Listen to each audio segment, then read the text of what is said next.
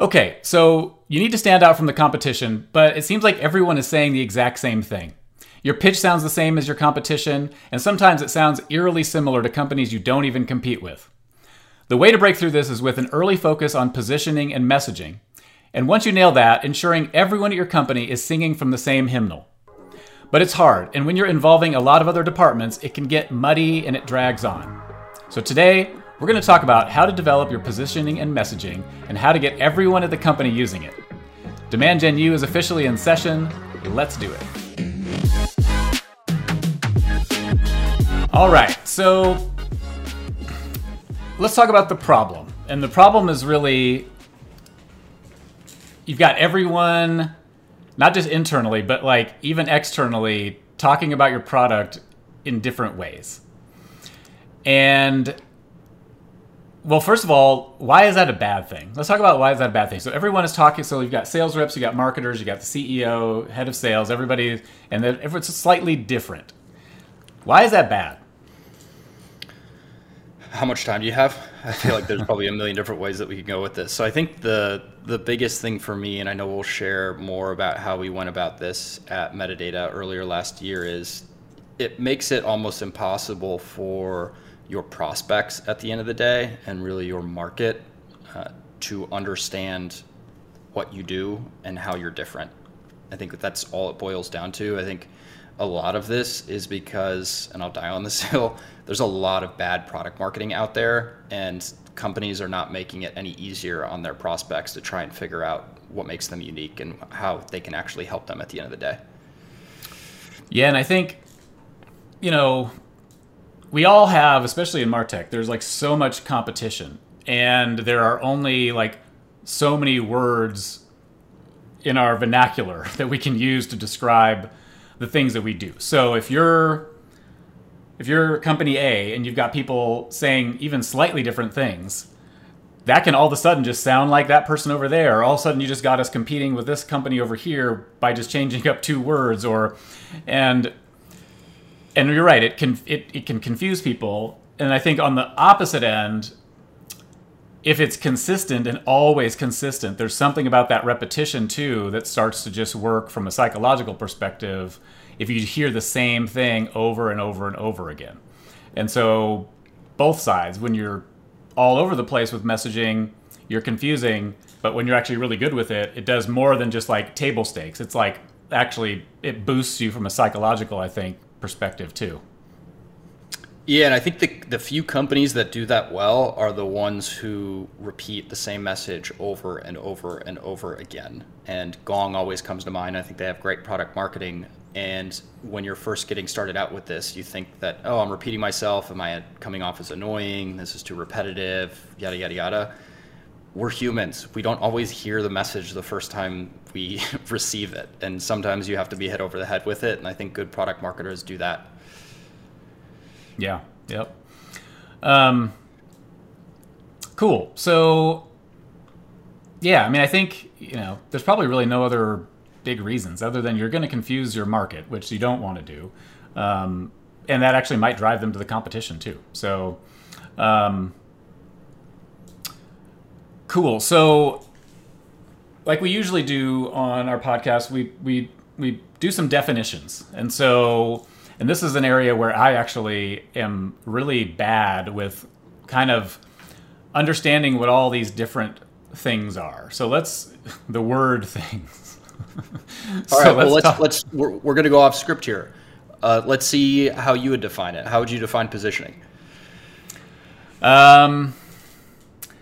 Yes. So I would define positioning like, I'd use the word itself, position. What's my place in the market?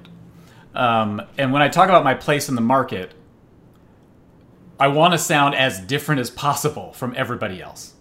And so I feel like my positioning is going to be, what are I hate features, but maybe what are the features, the pillars, the outcomes that are really different that I can compete with, I guess, that'll help me stand out from everybody else that's doing what I'm trying to do.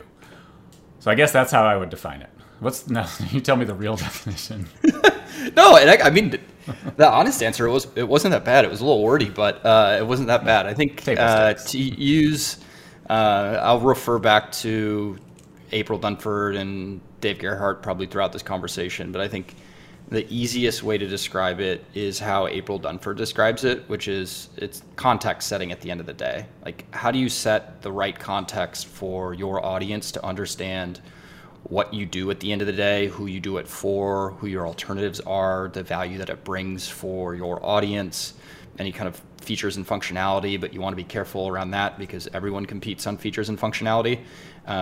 The easiest answer is it's not messaging, and we'll get into why that is the case. And I think many companies either confuse the two or just forget about both in general and run straight into running campaigns.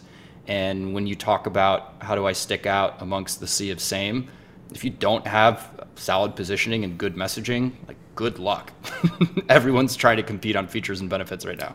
Right. Yeah. Yeah. So it ladders up to the brand then in some ways too. Yeah, I would say that's probably at the highest level. And I think one of the lessons learned per se, and I'll kind of steal some future thunder here in a second, it's not just something that marketing comes up with on their own. It's something that marketing works with, the leadership team, the CEO, you name it, because everybody has to be bought in on what that positioning is. So it's a big alignment exercise too. And then messaging is really what follows, and turning that into what is going to land with your audience at the end of the day. Now, this is where I start to get confused, is when I think about all these other word terms. So people saw, we've got vision, mission, messaging, positioning. I'll throw boilerplate in, which always confuses me. Your pitch. So you've got all these things that describes words, in your use of words. How are these different? So let's just take messaging and positioning and then mission and vision. So maybe because I think mission and vision, people get really, they think they're doing a lot of work on that. Maybe they're related. How would you think about those things differently? Yeah, it's a good question. I'm going to kind of wing this a little bit just based on my own personal experience. But I think mission and vision, for the most part, is something that's more internally focused because it's something that you use to get your company all on the same page. You can talk about that externally if you want to. You don't have to, but I think it's something that you're trying to get everyone on your go-to-market team on the same page with. You mentioned boilerplate. I think in some cases, really solid positioning just turns into a boilerplate description at the end of the day. And then messaging is more of how you turn a lot of those value statements and benefits into language that really resonates with your audience. So I think where people also use another word interchangeably is messaging and copy. And messaging, it really goes positioning, messaging, and copy, whenever you're working on something on your website or a landing page or whatever it may be.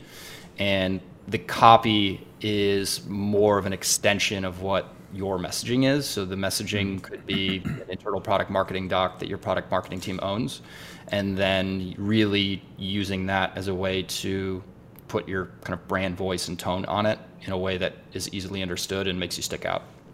So messaging doesn't have to necessarily have brand and tone elements in it. You're saying that happens it probably will, but the messaging words are probably not the words people externally would see. You're a product marketer. You got it. No, I'm learning this right now. I'm actually getting schooled on it. Yeah. Honestly, no. Yeah. I've been in marketing for so long. I don't know why I don't know this stuff. I think I got confused in English arts class when I was in high school.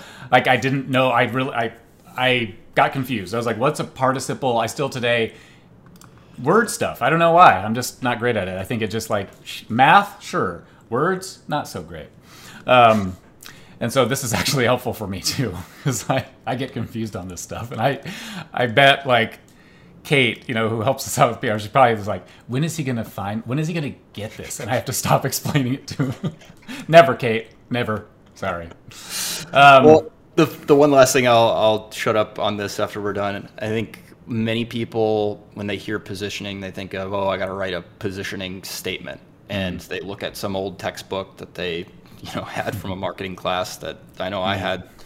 And you don't need something like that. I think what you need to do is you just need to have something that you and the leadership team and the rest of the go-to-market team all understand. And it does not have to be written in some formal positioning statement. Nice. And is there a format for messaging and positioning at all? I'm not even talking a framework, but is there because boilerplate has to be like a paragraph and blah blah. Is there any format requirements for positioning and messaging? Yeah, I think for both of them there are. Ask any product marketer and they'll have their own templates based on what they've used before and what's worked and what hasn't worked. I think there's a lot out there. So yes, it does exist. I would be careful to just follow that template verbatim. And we'll get into why we haven't done that as we've been working through some of our strategic narrative. You can use it as a guiding point, but it's always going to morph a little bit based on the needs of your own business. Yeah. Cool. And then we'll talk about our own process that you did, but is there also a standard framework or process that people can follow if they are two marketers, none of them are product marketer, and they really want, but they understand they really want to do this. So is there are there frameworks out there that people can use? I'm sure we use Product Marketing Alliance for some stuff, don't we? Yeah, there's two. I think the two that I've used just as sites are Product Marketing Alliance and ShareBird, and then just talking with other product marketers after listening to podcasts and whatnot. So you can find a lot out there, but there's more resources than you would think. And we did have April Dunford at Demand, so that's a masterclass in that. And I think the easiest answer is read her book. She doesn't need another book plug, and then DG, who definitely doesn't need another book plug. I think he's sold enough books. He's got a really simple framework in there from Founder Brand. Nice. And actually, one more thing before let's talk about when you do this too, because before we get into our own process. So when we did it, and we won't get into the details, but I was here for about a year. We were doing marketing for probably a year or two before that, right? So we were, 2 to 3 years in probably when we actually did it. But we didn't have any marketers on the team either before then, pushing for it. But is there how do you know when it's time to do this, right? Because it's also not easy, right? So it's not like you're just going to sit down and in an afternoon, draft it out and roll it out. And we'll talk about the process, but is there a time when it's right? When do you know it's right? Yeah, I think and we'll get into a little bit of when the time was right for us. I think when you start to listen to call recordings and you hear reactions from prospects and they say something to the extent of, I didn't realize that this is what metadata did, or wow, this is not what I saw on the website. And you just hear, statements like that, and the more that you hear those, then it kind of implies that, hey, now is the time to look at it. Because I think what most companies do, and I'll admit, I even recommended that we do until you told me we didn't have enough budget, which was the best possible mistake ever, is start with the website. And if you start with the website without positioning and messaging, you have no idea what to write in the copy. And it is if you take one thing away from this podcast episode, don't start with the website, start with positioning and messaging. Yeah, that makes sense. That makes a lot of sense, even to me. All right, let's flip over and let's talk about our own experience. So how we did this here at Metadata. So it was one of the first things that you worked on, from what I remember. And so let's talk about, so here's the context. I had just 5 months earlier, did a new website, I think. 4 months, 3 months, something like that. I don't even remember when I launched it. But so my context was, I'm like, oh yeah, I just launched a new website. It's got some new words on it, some new headlines, some new writing, so new design, you know, and it was a fucking bear to go through. I was the only marketer here and trying to like wrangle cats to do work for me for free. So anyway, so context is I'm here and I'm like, oh, hey Mark, we got a brand new website. Like we're running, we're all good. And then you come in and tell me how you got to the point where you're like, maybe walk me through it from your positioning and messaging perspective. Well, first of all, you started as a customer, so you were seeing some of the marketing. Yep. And then you come in and tell me how you got to the point where you're like, oh shit, we gotta get on this pretty fast. Yeah, and I'm going to give away something that we are going to start to kick off soon, which we're really excited about. But I call them holy shit moments. And I had them multiple times when I was being sold metadata at my last company with Logan when he was demoing me. And there are these times where you're just like, holy shit, like this can do that. And the reality was, even with the new, or at the time, the new website copy, what was on there wasn't wrong. It wasn't inaccurate. It was just, it wasn't really facilitating these like holy shit moments unless somebody talked to the sales team. So I wanted to do was take all the magic that was happening on these sales calls and then try to facilitate those moments earlier on in the process so that people understand what we do.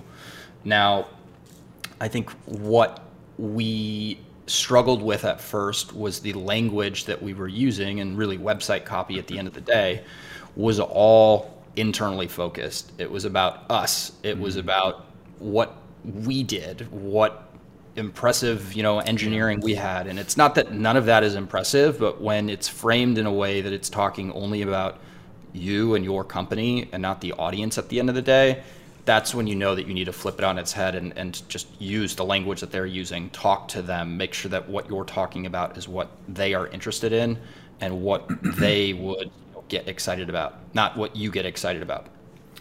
That, to me, was like, my mind was blown. Because it seems so basic, right?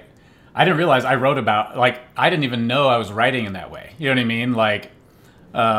Probably because I'm an only child. Just kidding. It was all about me, But the reality is, I'd never heard that before because in my marketing ops roles, nobody cares how I write, ever. You know what I mean?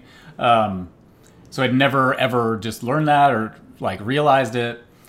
But it's so clear, you know what I mean, when you make that shift that, oh my God, of course, you know what I mean? This is so much better for the prospect, you know what I mean? Putting it into their, not terms, but you know what I mean? No. I mean, it is terms at the end of the day because you have to make sure that you're using language that they are using, and you can want to push messages out at the end of the day. And we did that previously, but it was using words that our audience did not use in everyday language. So if that's not happening, then you're already making it that much more difficult for you to, compel them to take some sort of action. Yeah, and the reality was too, before Mark started, I had maybe listened to a small handful of calls. You know what I mean? I don't know why. It's probably time. I probably felt like I didn't have enough time, which was actually wrong. I mean, I should have been listening to those as a priority, just didn't really realize it. So I didn't have the luxury, really, like you did, of hearing how off it was. And I think that was also probably, you were talking about that earlier, the oh shit moments, but also probably you heard the confusion and the people talking, and we only had probably two or three sales reps, 3 or 4 sales reps then. And they were probably still pretty tight with what they said, but maybe answer that, how off were they actually back in those early days? Were they, all 4 of them, still pretty off, or were they pretty on back in the early one? Well, and I love all of them, but to be fair, they weren't really off because we never really had anything defined. That's actually a perfect answer. So yeah, they were fending for themselves, really, right? Yeah, they were kind of coming up with it on their own. Yeah, that's right. That's actually, yes, right. And I think what you're trying to do, and it was more manageable then because we had such a small sales team, and our sales team is significantly larger. You can't just have every one of those reps fend for themselves and figure out what should I be saying or what's going to land. So That is a future episode that we will have probably 2-3 months from now, as we're working on rolling some of the more recent stuff out with our sales team. But I think what I did was I would listen to each of their calls, and also I would have separate interviews with longtime customers, new customers, late stage prospects, new prospects, and then even other B2B marketers in my network that really had no relationship with metadata.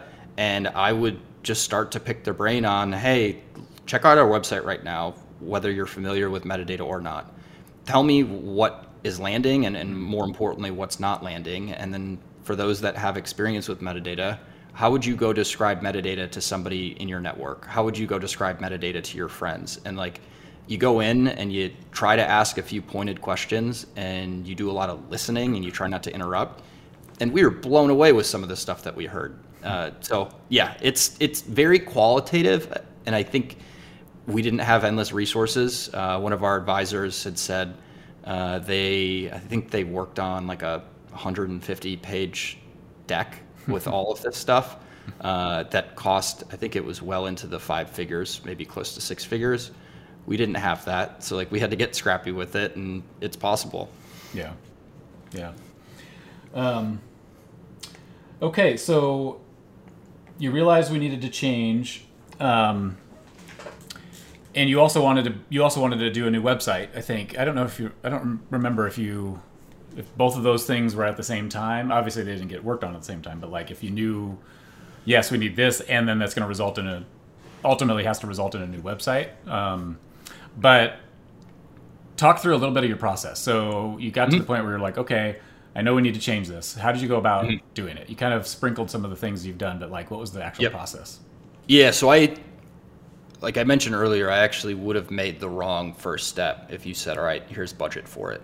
And the first step would have been starting with the website. So do not start with the website, because in order to write really legit copy, you need to have messaging in place. And in order to have messaging in place, then you need to have the positioning in place. So what I did was I met with probably close to 20-ish or so marketers and did these little interviews. And I got input from our sales team on what they think our positioning and messaging should be. I didn't have anything perfectly, formatted, but I was working on that in parallel with meeting with all of these different people. And what I would start to do is, once the positioning and messaging was getting, more solid, I would tease it out with the people that I was interviewing. And I was saying, be really honest with me right now. You know a lot about metadata. You might be using metadata right now. Is this how you look at metadata? Is this how you set the context for metadata? And getting real-time feedback from those people. And what I tried to not do was constantly make edits based on what a single person was saying, because it would have been so easy just to get caught in the edit hamster wheel, like we kind of have been with this narrative that we'll talk about here in a bit. But when you start to hear themes that keep coming up from 2, 3, 4, 5 interviews, then you know that you're onto something. So that was kind of the big start to all of this. I think the other mistake was not getting Gil involved sooner and not getting leadership involved sooner. If I were to do this over again, I would have got them involved much earlier in the process, because it appeared as if, hey, this is what Mark thinks our positioning and messaging should be, not this is what the market, thinks of metadata and how they position metadata and how they describe metadata. Yeah, that makes sense.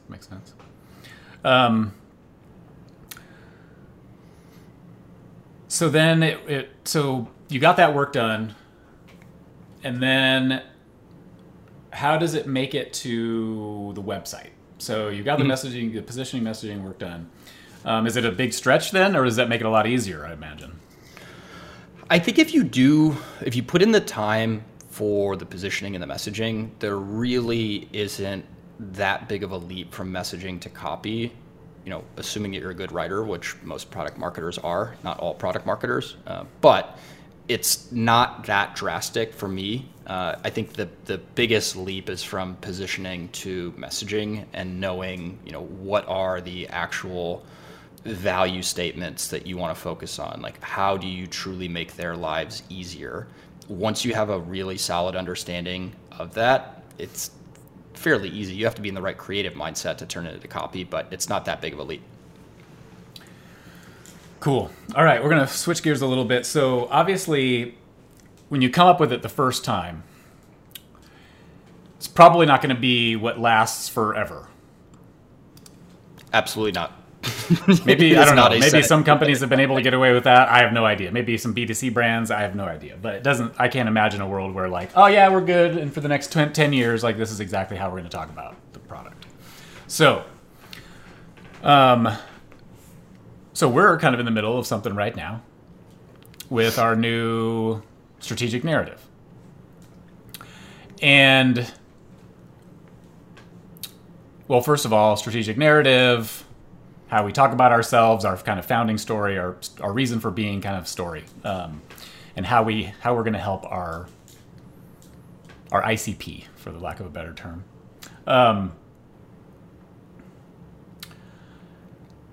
How do we go about changing it? So, especially in a big change like a strategic narrative, which for us is, you know, a lot of the same of what we've been doing, but we're now branching off and we're going to do a lot more, and it's going to go outside of like the original area that we were really kind of building a solution for. So how do we go about the change? And what have we done this time?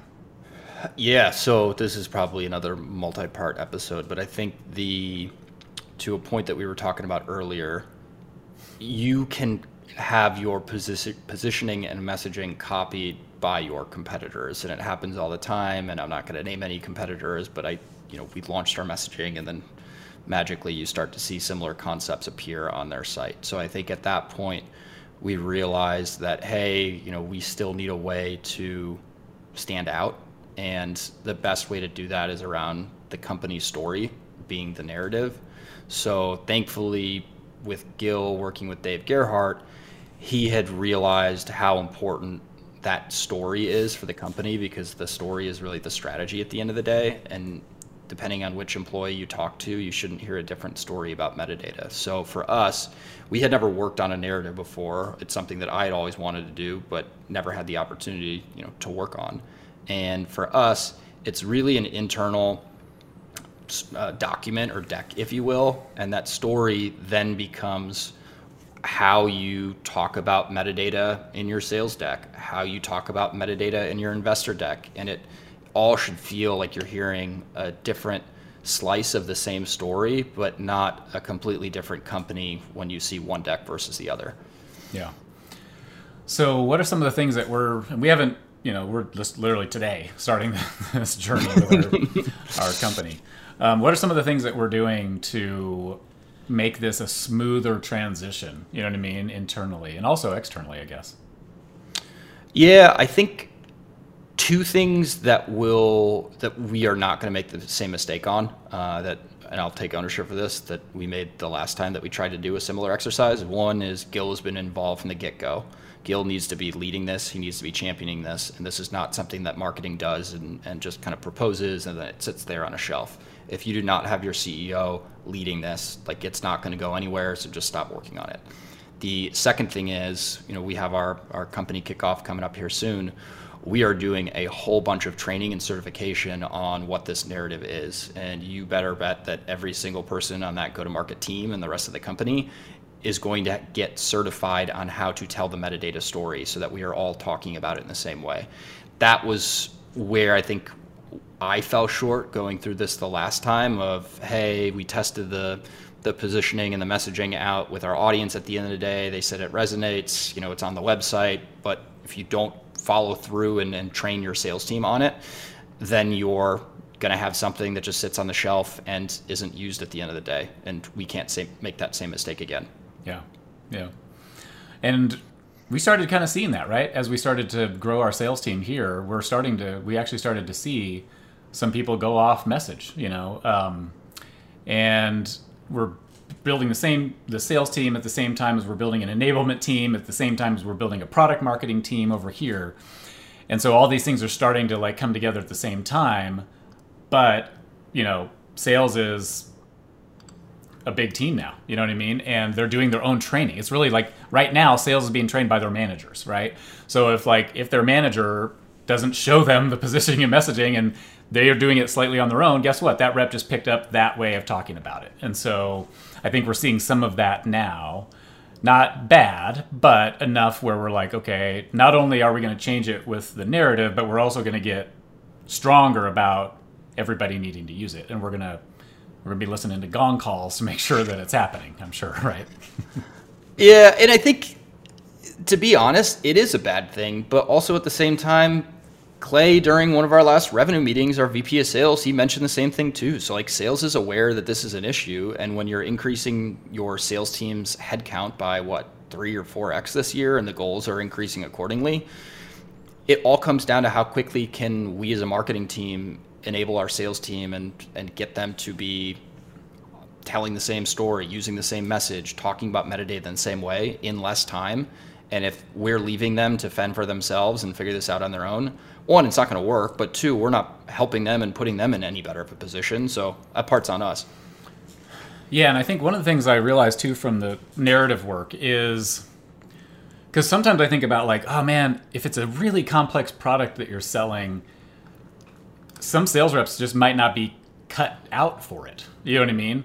But I think going through this narrative work, what we're trying to do is like get it very simplified. You know what I mean? So that the narrative, anybody can deliver it. You know what I mean? It's like, it just makes sense. And you're not talking about the bits and like how exactly we do targeting and the features and like none of that. You don't really get into any of it. You're basically like posing a, hey, you agree with this, right? This is kind of what's going on. Yep. This ain't really good for you. You know what I mean?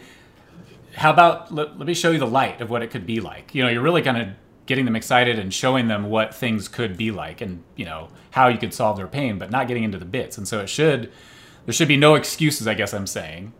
If you do the narrative right, that the reps every rep, there shouldn't be like, oh, it's too technical.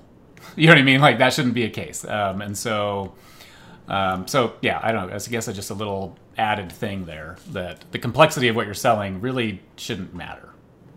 Yeah, and I think this is what makes it hard, but you try to do it in as few words as possible in language that they're using. And really the end goal of it is to get whoever you're, explaining the narrative to at the end of the day to just nod their head the whole time to the point where they are amazed at how well you understand them, that what you're saying, they cannot argue because you know their world so well. Like if you nail this, people should not be able to poke holes in it because they're just in agreement the whole time.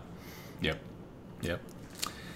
And then we were looking for those head nods as we were like talking through some of our, new narrative with people. I was, as I presented, I'm always looking for people like, are they getting it? Are they with me? So yeah, that's a good one. Okay, so we're wrapping up on time here. I wanted to get to a couple of questions that we had, some pretty good ones. So first one is, how often should you be looking at or revising your messaging? So we touched on that a little bit, but is there a time frame or how often? Yeah, so we're figuring this out right now, but I think right now we've got a meeting on the books with our sales directors that we're meeting every 3 weeks just to see kind of what they're seeing in the market and what their teams are telling them. I would say it's something that you look at probably quarterly if you're being really aggressive, but you're always looking at it in terms of the campaigns that you're launching and what's landing and what's not landing.